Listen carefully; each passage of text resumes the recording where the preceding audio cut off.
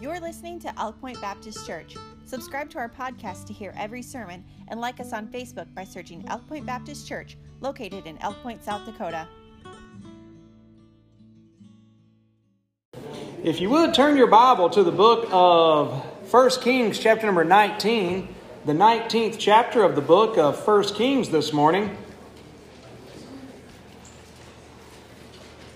I want to take a moment just to appreciate, I meant to mention this in praises, but I appreciate the Kills got up here and took care of a bunch of the leaves that were out on the property yesterday, so I sure do appreciate that. They weren't doing it to be recognized, but I just am thankful for that. Some of those things, a lot of things that happen around here. I've said this before, this church, it works because it works, amen, and you just have people that come and just do things behind the scenes, unsung, and I appreciate that so much. In 1 Kings chapter number 19 this morning, have you ever been really low? Yep. I mean, really down? You just want to go lie down somewhere. And quite honestly, maybe even wallow in some self-pity. Get mad at the world, maybe run from your responsibilities. Have you ever been depressed? If so, you're not alone. And one of the encouraging things is to see that God shows us some of His heroes in the Word of God that actually struggled with times of depression. It's an interesting thing I thought about. I'm going to try to preach through this chapter. Evan was giving me some words of wisdom before we left the house this morning. And I mean that. He said, "Dad, maybe you shouldn't have so many notes." He said, "Because you never get done with them." And Natalie says, "Have you ever finished your notes?" And I said, "I think I have a time or two." But he said, "Maybe you should just either stick with your notes or just do smaller notes." But it was all in encouragement. It really wasn't being critical at all. And I thought that would be wise. What I want to preach to you today started off as 11 pages, and I've tried to condense it down to 5. Anyway, so the point is, there's a lot on this subject that we won't be able to cover. So I just want to try to hit this chapter and hit some points as much as possible. And I thought about preaching on this thought on depressed prophets. There's a number in the Word of God. I just want to focus mainly on one today. And then really, I want to kind of end this with the question on where are you at? Where are you? Do you ever get like that when you're depressed? If you've ever struggled with depression, you ever just think, what's going on with me? Why am I in this place? And the Lord asked Elijah that question a couple of different times. So if you'll allow me to get you up to speed to get to verse number 19, in chapter 18, Elijah has just been a part of one of the great mountaintop experiences in the history of Israel. The nation had been in a 3-year drought due to its idolatrous worship of a false god called Baal. Elijah fearlessly calls for a showdown at high noon, as it were, with the prophets of Baal. Baal was supposed to be the god of the weather, the god of the fire. And so supposedly God, this false god Baal would have had this power. So he called him up on Mount Carmel for this showdown. And he said, let's see whose God is the true God. And they both built altars, and they put sacrifices upon the altar. And for those that were the prophets of Baal, from morning to evening they cried and hollered, and they cut themselves and asked for Baal to send down the fire from heaven on their altar, but no fire fell. But then Elijah, after they went through everything they went through with a very short prayer, prayed a very short prayer there in chapter 18. I would encourage you to read it later. Amen. Please don't read it while I'm preaching. Amen. You can if you get too bored. But you'll see that he prays a short prayer, and sure enough, God sends fire down from heaven, devours the sacrifice, and then they then proceed to do away with all those prophets of Baal and cleanse the land. The people's hearts are turned back to the Lord. And that's what happened here. God worked. The true God showed up, sent fire down from heaven. And so, and then shortly after that, there was actually a greater issue. I'd mentioned the drought. Shortly after that, God sent the rain. It had been in a drought for so long of a time. By the way, during that whole 3 years of drought, God had worked greatly in Elijah's life. God had sustained him. God met his need when it looked like it would not be met. God was blessing Elijah over these 3 years. He was so good to him. And it's just an amazing thing because you look at chapter 18 and you see the fearlessness of Elijah. You see the faith of Elijah. I mean, you see the fire of Elijah. Here's this man, this great man of God. But then something happens. That's the most popular part of the story, but it's not the end of the story. Now, if you'd look with me in chapter 19, I want to begin by reading verses 1 through 4. Where the Bible says, and Ahab told Jezebel. So Ahab is the king. Jezebel is the wicked queen. And he went home and he told all that Elijah had done, and withal how he had slain all the prophets with the sword. Then Jezebel sent a messenger unto Elijah, saying, so let the gods do to me, and more also, if I make not thy life as the life of one of them by tomorrow about this time. So this fearless man, this man that stood so courageously, he gets a threat from wicked Queen Jezebel. And when he gets this threat, notice what his reaction is. The Bible says, and when he saw that. You know, one of the big things about life, and about the Christian life especially, but about life in general, is where you look. And what you look at, what you observe. See, the Apostle Paul said, while we look, not at the things which are seen, but at the things that are unseen. Elijah, for the last 3 years and for many years of his life, he had learned to trust the unseen. But now he looks, and what does he see? When he saw that, the Bible does not say that he prayed. It does not say that he sought the Lord. It just says when he saw that, he arose and went for his life. We would say he ran for his life. And he came to Beersheba, which belongeth to Judah, and left his servant there.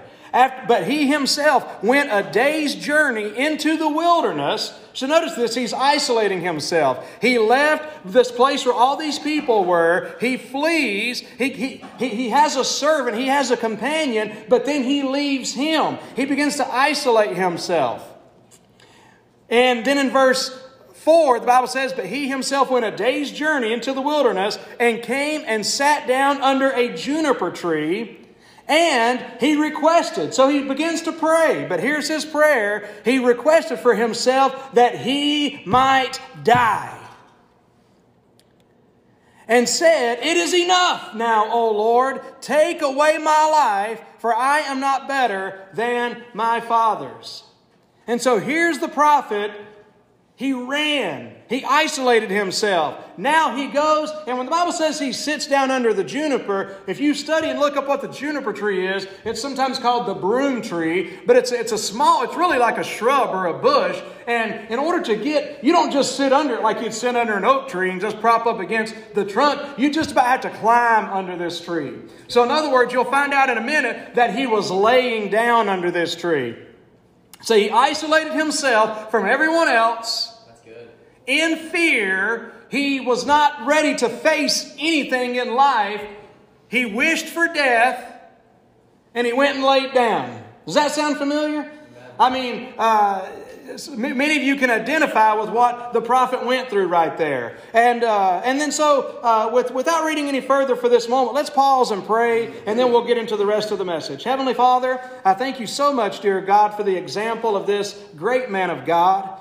I'm glad that you show us this and remind us of the fact, because just like Elijah felt alone under that juniper tree, God, we sometimes feel alone. No doubt there are people listening right now that even in a crowd, they feel alone. And God, I pray, God, that you will, just like you showed up and you came to Elijah, I pray that you'll show to them. I pray that you'll walk with them through this period of their lives and through this phase or whatever it is they're facing, and bring them out to the other side, dear Lord. And we'll thank you for that. For it's in Jesus' name we pray. Amen.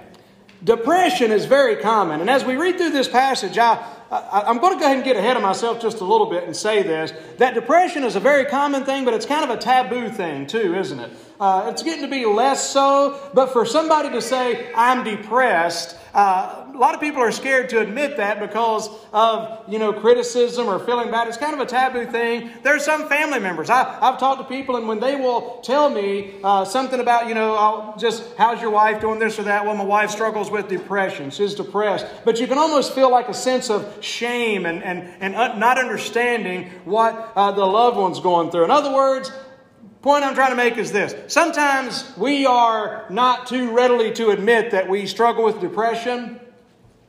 And if we have somebody that we know that struggles with depression, maybe we have a hard time even admitting that. But the point I want to make is this, is that the Lord does not mind identifying Himself with this depressed prophet.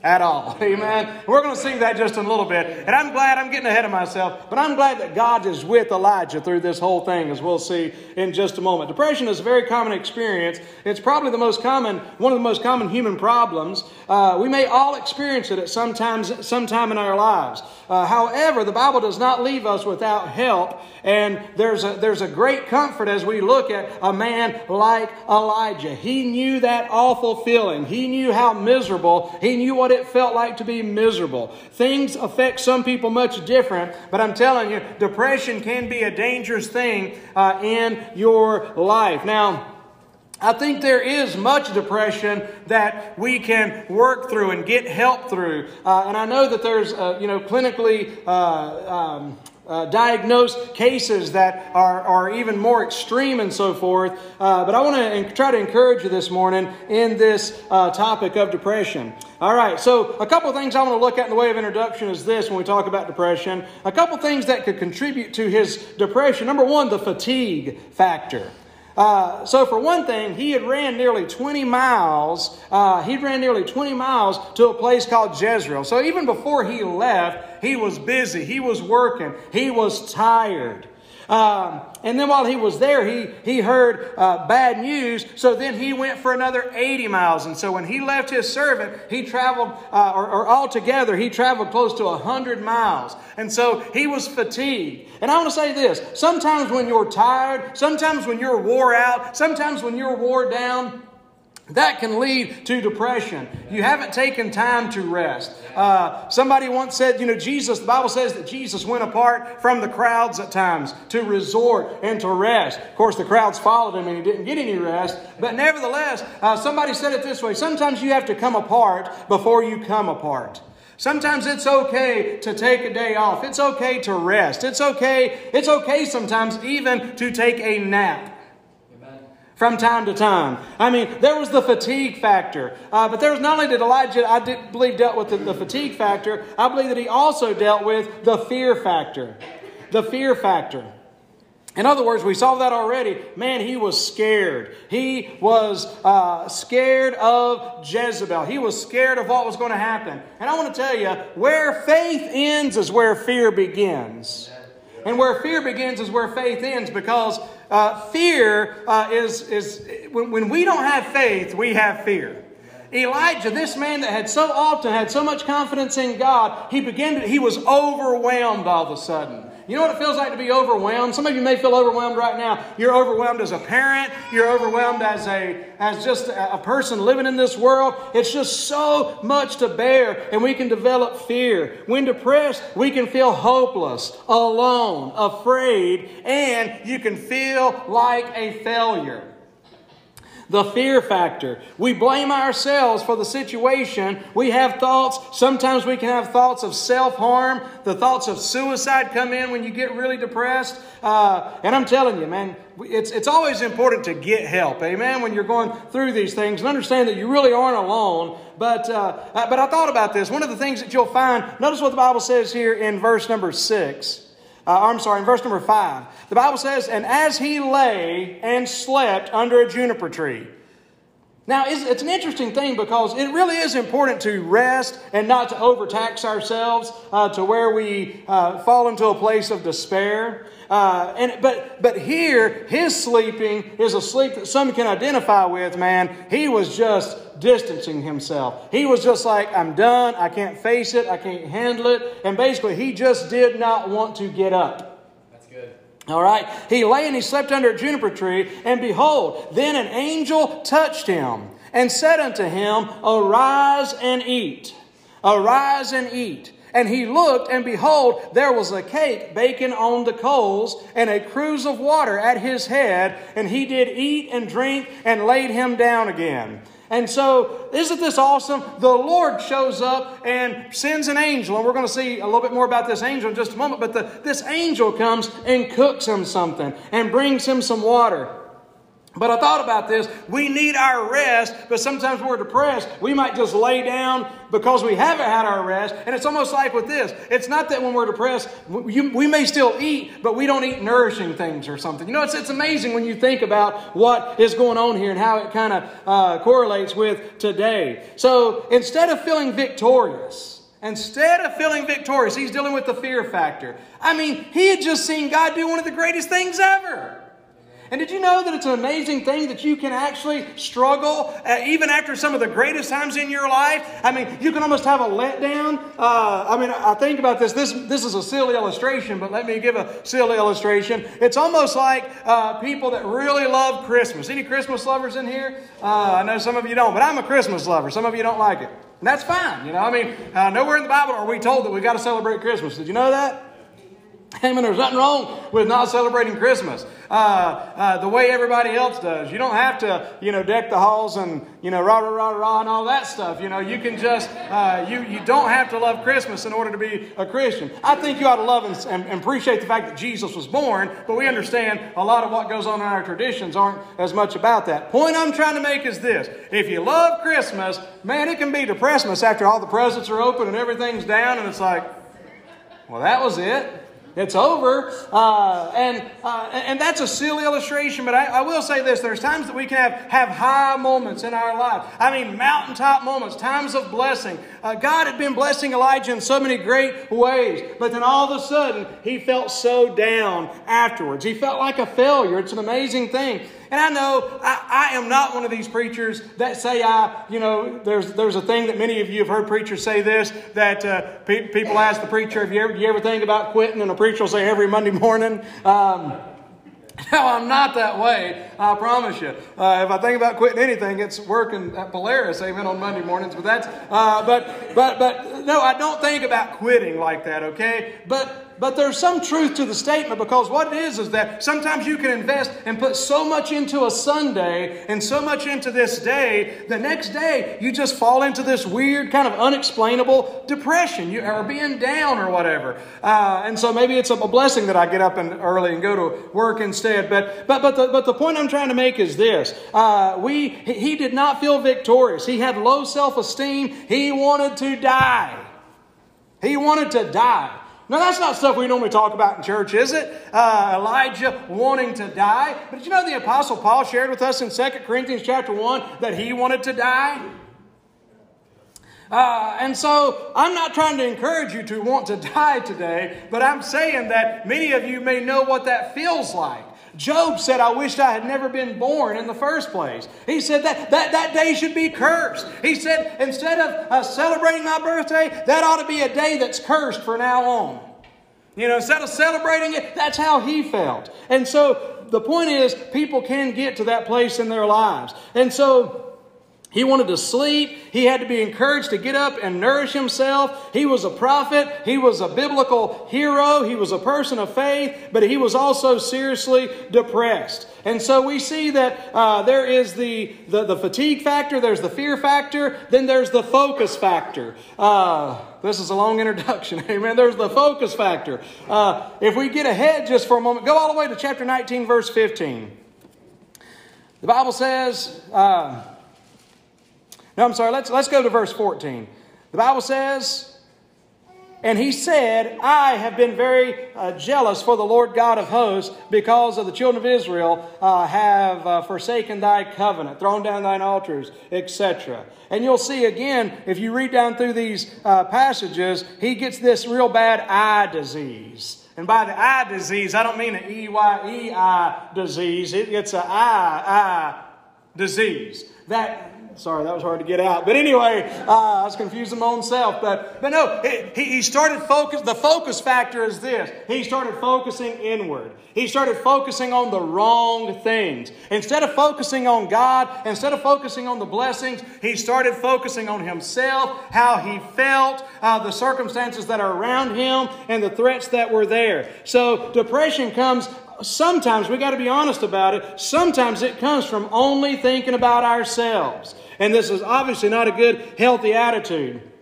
But now, I want to just notice a couple things here about God's response. What God did, what God did not do. As we read through this chapter, what you'll find out is this. God did not yell at Elijah for not trusting him. God doesn't command Elijah to get over it. Get over it. Anybody ever told that? Get over it. Now, I think there's some things that we need to learn to get over in our lives, but I'm telling you, the best advice for someone going through a bout of depression is not, man, get over it. What's your problem? And the bad thing is that sometimes the same person saying that, if they would think of their own selves, they've gone through times like that too. And now here they're telling somebody else just to get over it. And again, there's times I'll tell somebody to get over something, but depression isn't one of those things. But God doesn't tell him to get over it. He doesn't tell Elijah to cheer up. You read this passage, he doesn't. He doesn't tell him to get over it. He doesn't tell him to chill up, or to cheer up. He doesn't even suggest that if Elijah had more faith, things would work out better. God does not give Elijah a sermon through all this. It's a pretty awesome thing, because literally what the Lord does is He wakes, the Lord comes, and what you'll find out, the Lord wakes him up and says, hey buddy, you need to eat and drink something. Ain't that good? I mean, God didn't even come give him a sermon at all. He just said, here, eat and drink. Just eat and drink something. Take care of yourself. God does not command him to get his act together. God is not ashamed. God is not there saying, oh my gosh, you're the guy that's representing me? Come on, man. People are seeing you right now. No, God makes sure that it's recorded in the Word of God. See, the Bible, by the way, that's one of the many things that separates the Bible from any sacred book, any other sacred, quote-unquote, sacred book, is that it shows the wrinkles and the flaws and the failures of the heroes. God says, no, I'm not ashamed of you. I'm going to tell everybody about what you went through so it can be a help to you as well as to others. But God is not ashamed of him. He's not embarrassed that this is the man that he's called. You ever feel like that? What happened? I can't believe that God's been so good to me, and here I am having a hard time and going through difficulty. We can begin to beat ourselves up, and it just turns into a vicious cycle. But God's not that way. He's not ashamed of this man. He doesn't tell him to get his act together. What he does do is he equips him with food and water for the journey. And you notice that God he allows him to do. God gave Elijah room in his despair. He gave Elijah some room in his despair. We could learn some lessons, by the way, from how the Lord deals with this man that's depressed. If we have people like that in our families, maybe we can give them a little bit of room. Maybe we can give them a little bit of mercy. Men, if it's our wives that are going through some bout of depression, we don't need to let that eye disease come to us. What did I do? Is it me? What could I do better? Blah, blah, blah. We just need to understand, you know what? They're just having a tough time, amen? Just pray for them. Love them. Let them know you're there for them. Try to find a way to serve them if you can. But God gives him more than a month, as we're going to see in a minute, for him to get over this before he gives him a new command. Your depression, when you're depressed, you can get these thoughts. Your depression can tell you that you are not loved. Your depression lies to you. You get lies when you're in your depression. It's encouraging when you look in James chapter 5, verse 17. The Bible says that Elias was a man subject to like passions as we are, and he prayed earnestly that it might not rain, and it rained not on the earth by the space of 3 years and 6 months. We have a tendency sometimes to think of these men and women of the Bible as like different. They weren't different. We have a tendency, if we're not careful, to look at preachers and teachers and leaders of the church. And it's easy sometimes to sit in the congregation and say, oh, they don't go through the same stuff we go through. We absolutely do go through the same things. We have the same temptations. We have the same sorrows. We have the same depressions. We have the same struggles. We're just people. just like anybody else. And so James tells us that he was a man of like passions, just as we are. Evan, I should have listened to you. Oops. Anyway, let's just notice a couple things, and I'll at least read the chapter. Maybe we'll just hit some highlights as we read through, okay? The Bible says in verse number 7, and the angel of the Lord came again the second time and touched him. Now this time the Bible says the angel of the Lord. When you study the Old Testament, one of the things you'll find out is oftentimes when the Bible refers to the angel of the Lord, it's actually an Old Testament appearing of the Lord Jesus Christ. That's why Joshua, the angel of the Lord, appeared to Joshua and he told him to take his shoe from off his foot and everything. But regardless, one of the things that we see here that I believe is that the Lord Himself came and touched him again and said, "Arise and eat, because the journey is too great for thee." Isn't that good? He didn't come and tell him all these other things. He just said, "Elijah, you've got a big journey ahead of you and it's too great for you." Hey, one of the things that we are very well aware of when we're depressed is our inability. One of the things he said there in the end of verse number 4, he said, "I'm not better than my fathers." See, he wanted to turn the nation. He wanted to be a savior. He wanted to be a hero. But he says, "I'm not better than my fathers. I have failed." We recognize that. And you know what, God? He acknowledges this at least. The journey's too great for you. This journey, wherever you're going in this life, I promise you one thing, it's too great for you to go on alone.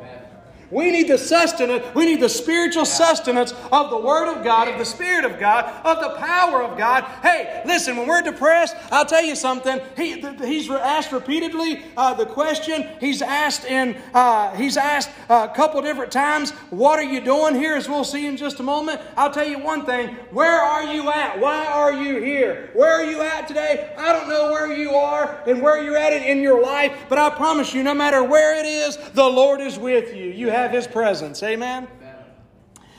The Lord showed up here for Elijah and He said, "The journey is too great for you. I've got something for you." And He fed him. And as we'll see, notice what the Bible says in verse number 8. "And he arose and did eat and drink and went in the strength of that meat 40 days and 40 nights unto Horeb, the mount of God." So from this meal that God gave him, that sustained him for 40 days.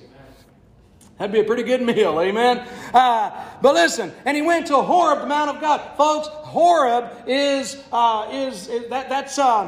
that's Mount Sinai. That's another name for Sinai. This is where the Ten Commandments was given. That's where he was going to meet with God. And again, this was another 100-mile trip to get to this place. And he said, "The journey is too great for you." Isn't it interesting that it took him 40 days to get there? It wasn't a 40-day trip, but it took him 40 days. It's the same wilderness that Moses and them wandered around in for 40 days. You want to know something else? There's another cool parallel here. In the New Testament, do you remember after the resurrection of Christ, how that the apostles, Peter himself, said, "I go a-fishing"? He says, "I'm done with the ministry. I'm just going back to what I was doing before." And do you remember the Lord showed up on the shore? And you remember what He was doing? He had him a meal. The Lord cooked for Elijah in this passage.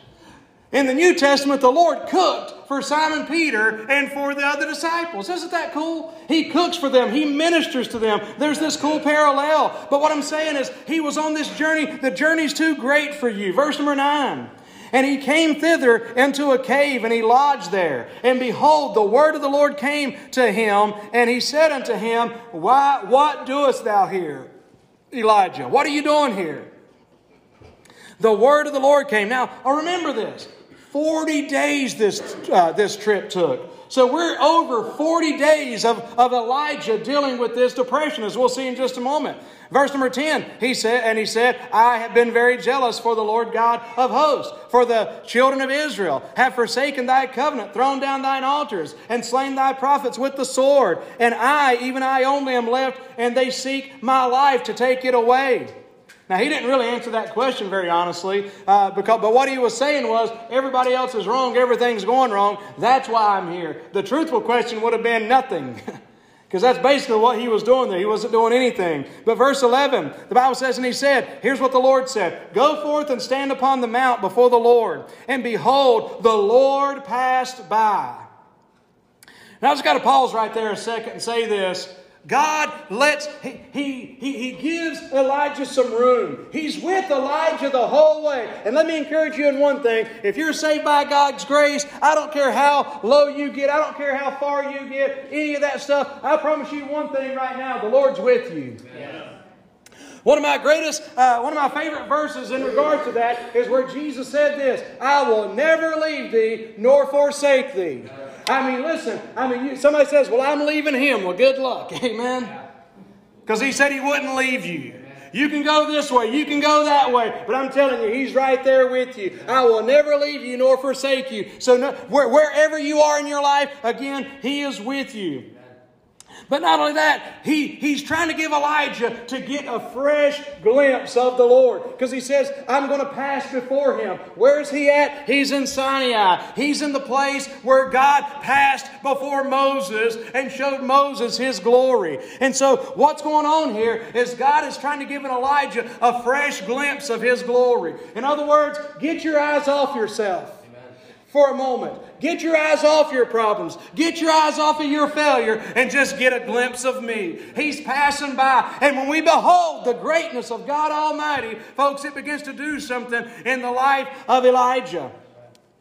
And so there again, it says, verse 11, and he said, go forth and stand upon the mount before the Lord. And behold, the Lord passed by. And behold, the Lord passed by, and a great and strong wind rent the mountains and brake in pieces the rocks before the Lord. That's some kind of wind that's breaking rocks. But the Lord was not in the wind. And after the wind, an earthquake. But the Lord was not in the earthquake. And after the earthquake, a fire. But the Lord was not in the fire. And after the fire, a still small voice. Just a light voice.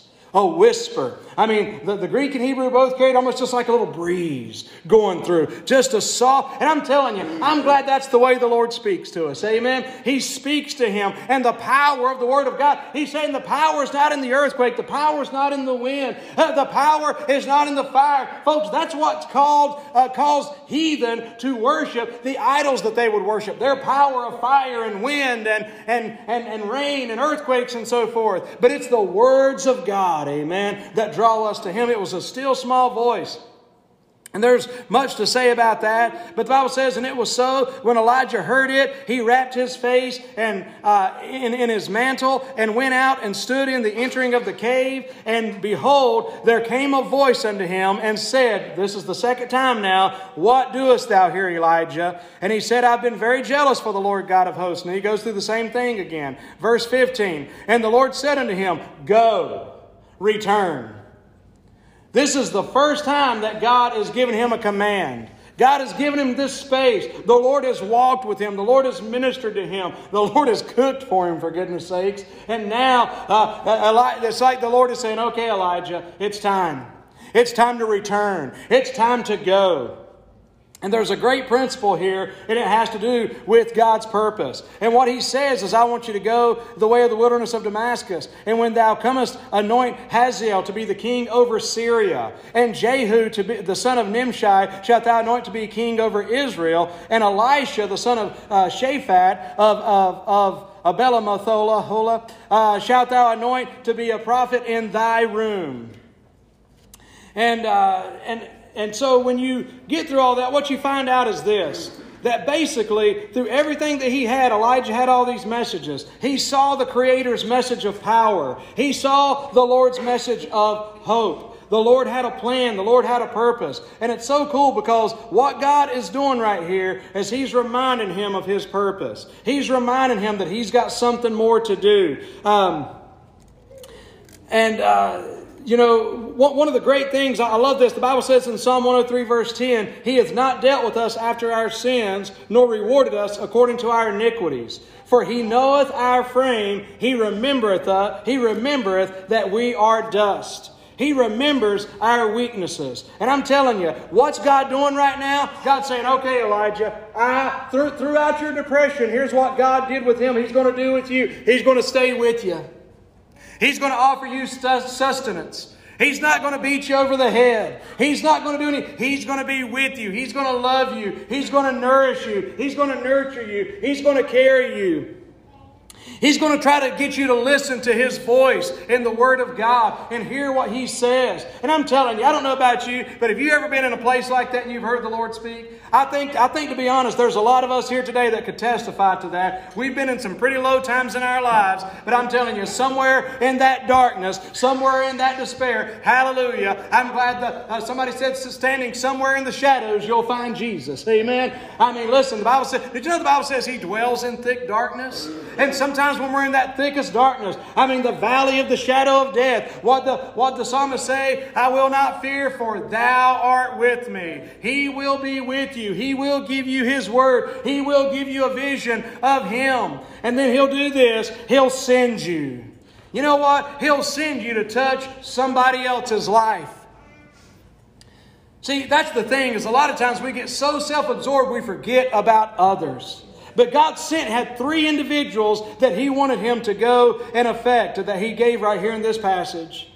So today, I don't know where you stand in your relationship. I don't know where you stand in regards to dealing with depression or facing that from time to time. There may be some that say, preacher, I don't even know what it is. I don't know what you're talking about. And that's wonderful. But for those of you and those of us that do, we can take some encouragement in the fact that we're not alone. We can take the encouragement in the fact that the Lord is with us, amen, and that He'll be with you. I mean, do you just get that picture? Here's the depressed prophet sleeping, not wanting to get up, not wanting to do anything, hoping he dies. The Lord knowing all this, and He's just over here cooking him some bread, amen, starting the fire, getting him some water. Here you go, buddy. Amen. I mean, it's just awesome. Amen. We can learn so much from the Lord. But I want to say this. He asked the question, where are you? And here's what I was alluding to earlier, and I'll try to close with this. Where are you? Wherever it is, He is there in grace. His presence is promised. Where are you? Wherever it is, He will sustain you. He offers provision. Where are you? Wherever it is, He is still speaking to you. Amen. There's the promise. Where are you? He has a plan, amen, a purpose. He has someone's life to touch. If you're still on this earth and He hasn't taken your life, hey, there's somebody's life that you can affect. There's somebody that you can be a blessing to today. And so never forget that God does have a purpose for you, amen. It took me 20 minutes to get through the one page and 10 to get through the last 5. All right, let's all stand, please, as the pianist comes. And I know that's a very unusual message today. I didn't even get to the reason that I preached it besides the obvious. But we're preaching through Romans 11, and in Romans 11, the Bible mentions Elijah. And so next week, you'll know that when we get back into Romans 11. Because you know what else he said? I'm the only one that cares. I'm the only one still standing. And that's the context of Romans 11. And God says, no, I've got 7,000 still, buddy. I've got more. I've got more that are still standing. You're just a small part of a greater work, and that's what we all are. As she begins to play this morning, I don't know what your needs may be today. Whether it's dealing with depression, whether it's dealing with your loved one that deals with depression. Hey, if the Lord treats His servant with such grace, man, I think we could learn from that. I think we could learn from that.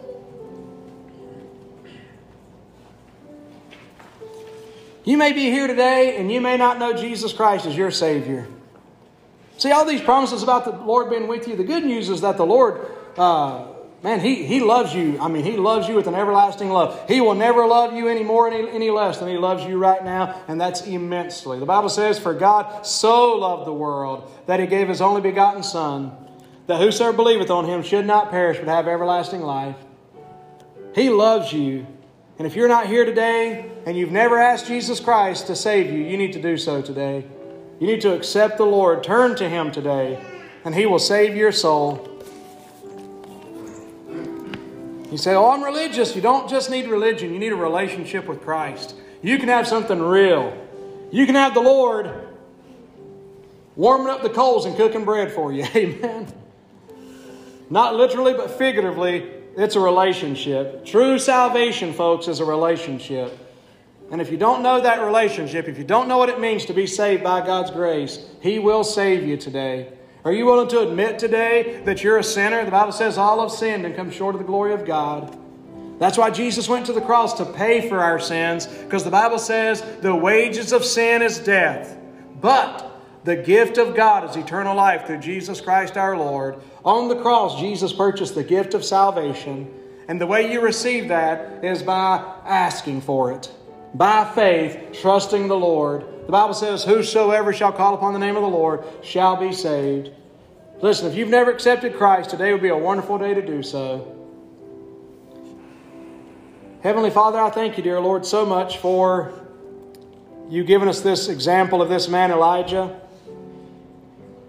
I thank you, dear Lord, for your faithfulness. I know for years, Lord, I didn't really know what it was to struggle with depression. And Lord, I know compared to some, God, I haven't had the bouts that some have had to deal with. Some seem more prone, but one thing's for sure, Lord. I've gone through some of these experiences, and I'm glad I can stand up here with confidence and boldly proclaim the truths that we find in here in the Word of God about how you dealt with Elijah. You are faithful. You are good. You are loving. You are caring. Just because we failed don't mean we're failures. We get a little myopic and we only see short-sighted. But God, I'm glad when you give us a bigger vision, touching somebody else's life, making a difference, Lord, in someone else.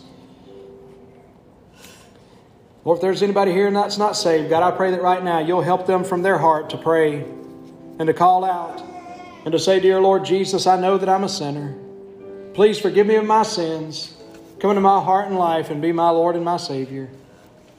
Please, dear God, help anyone that's here not saved to leave here saved. Well, thank you for that.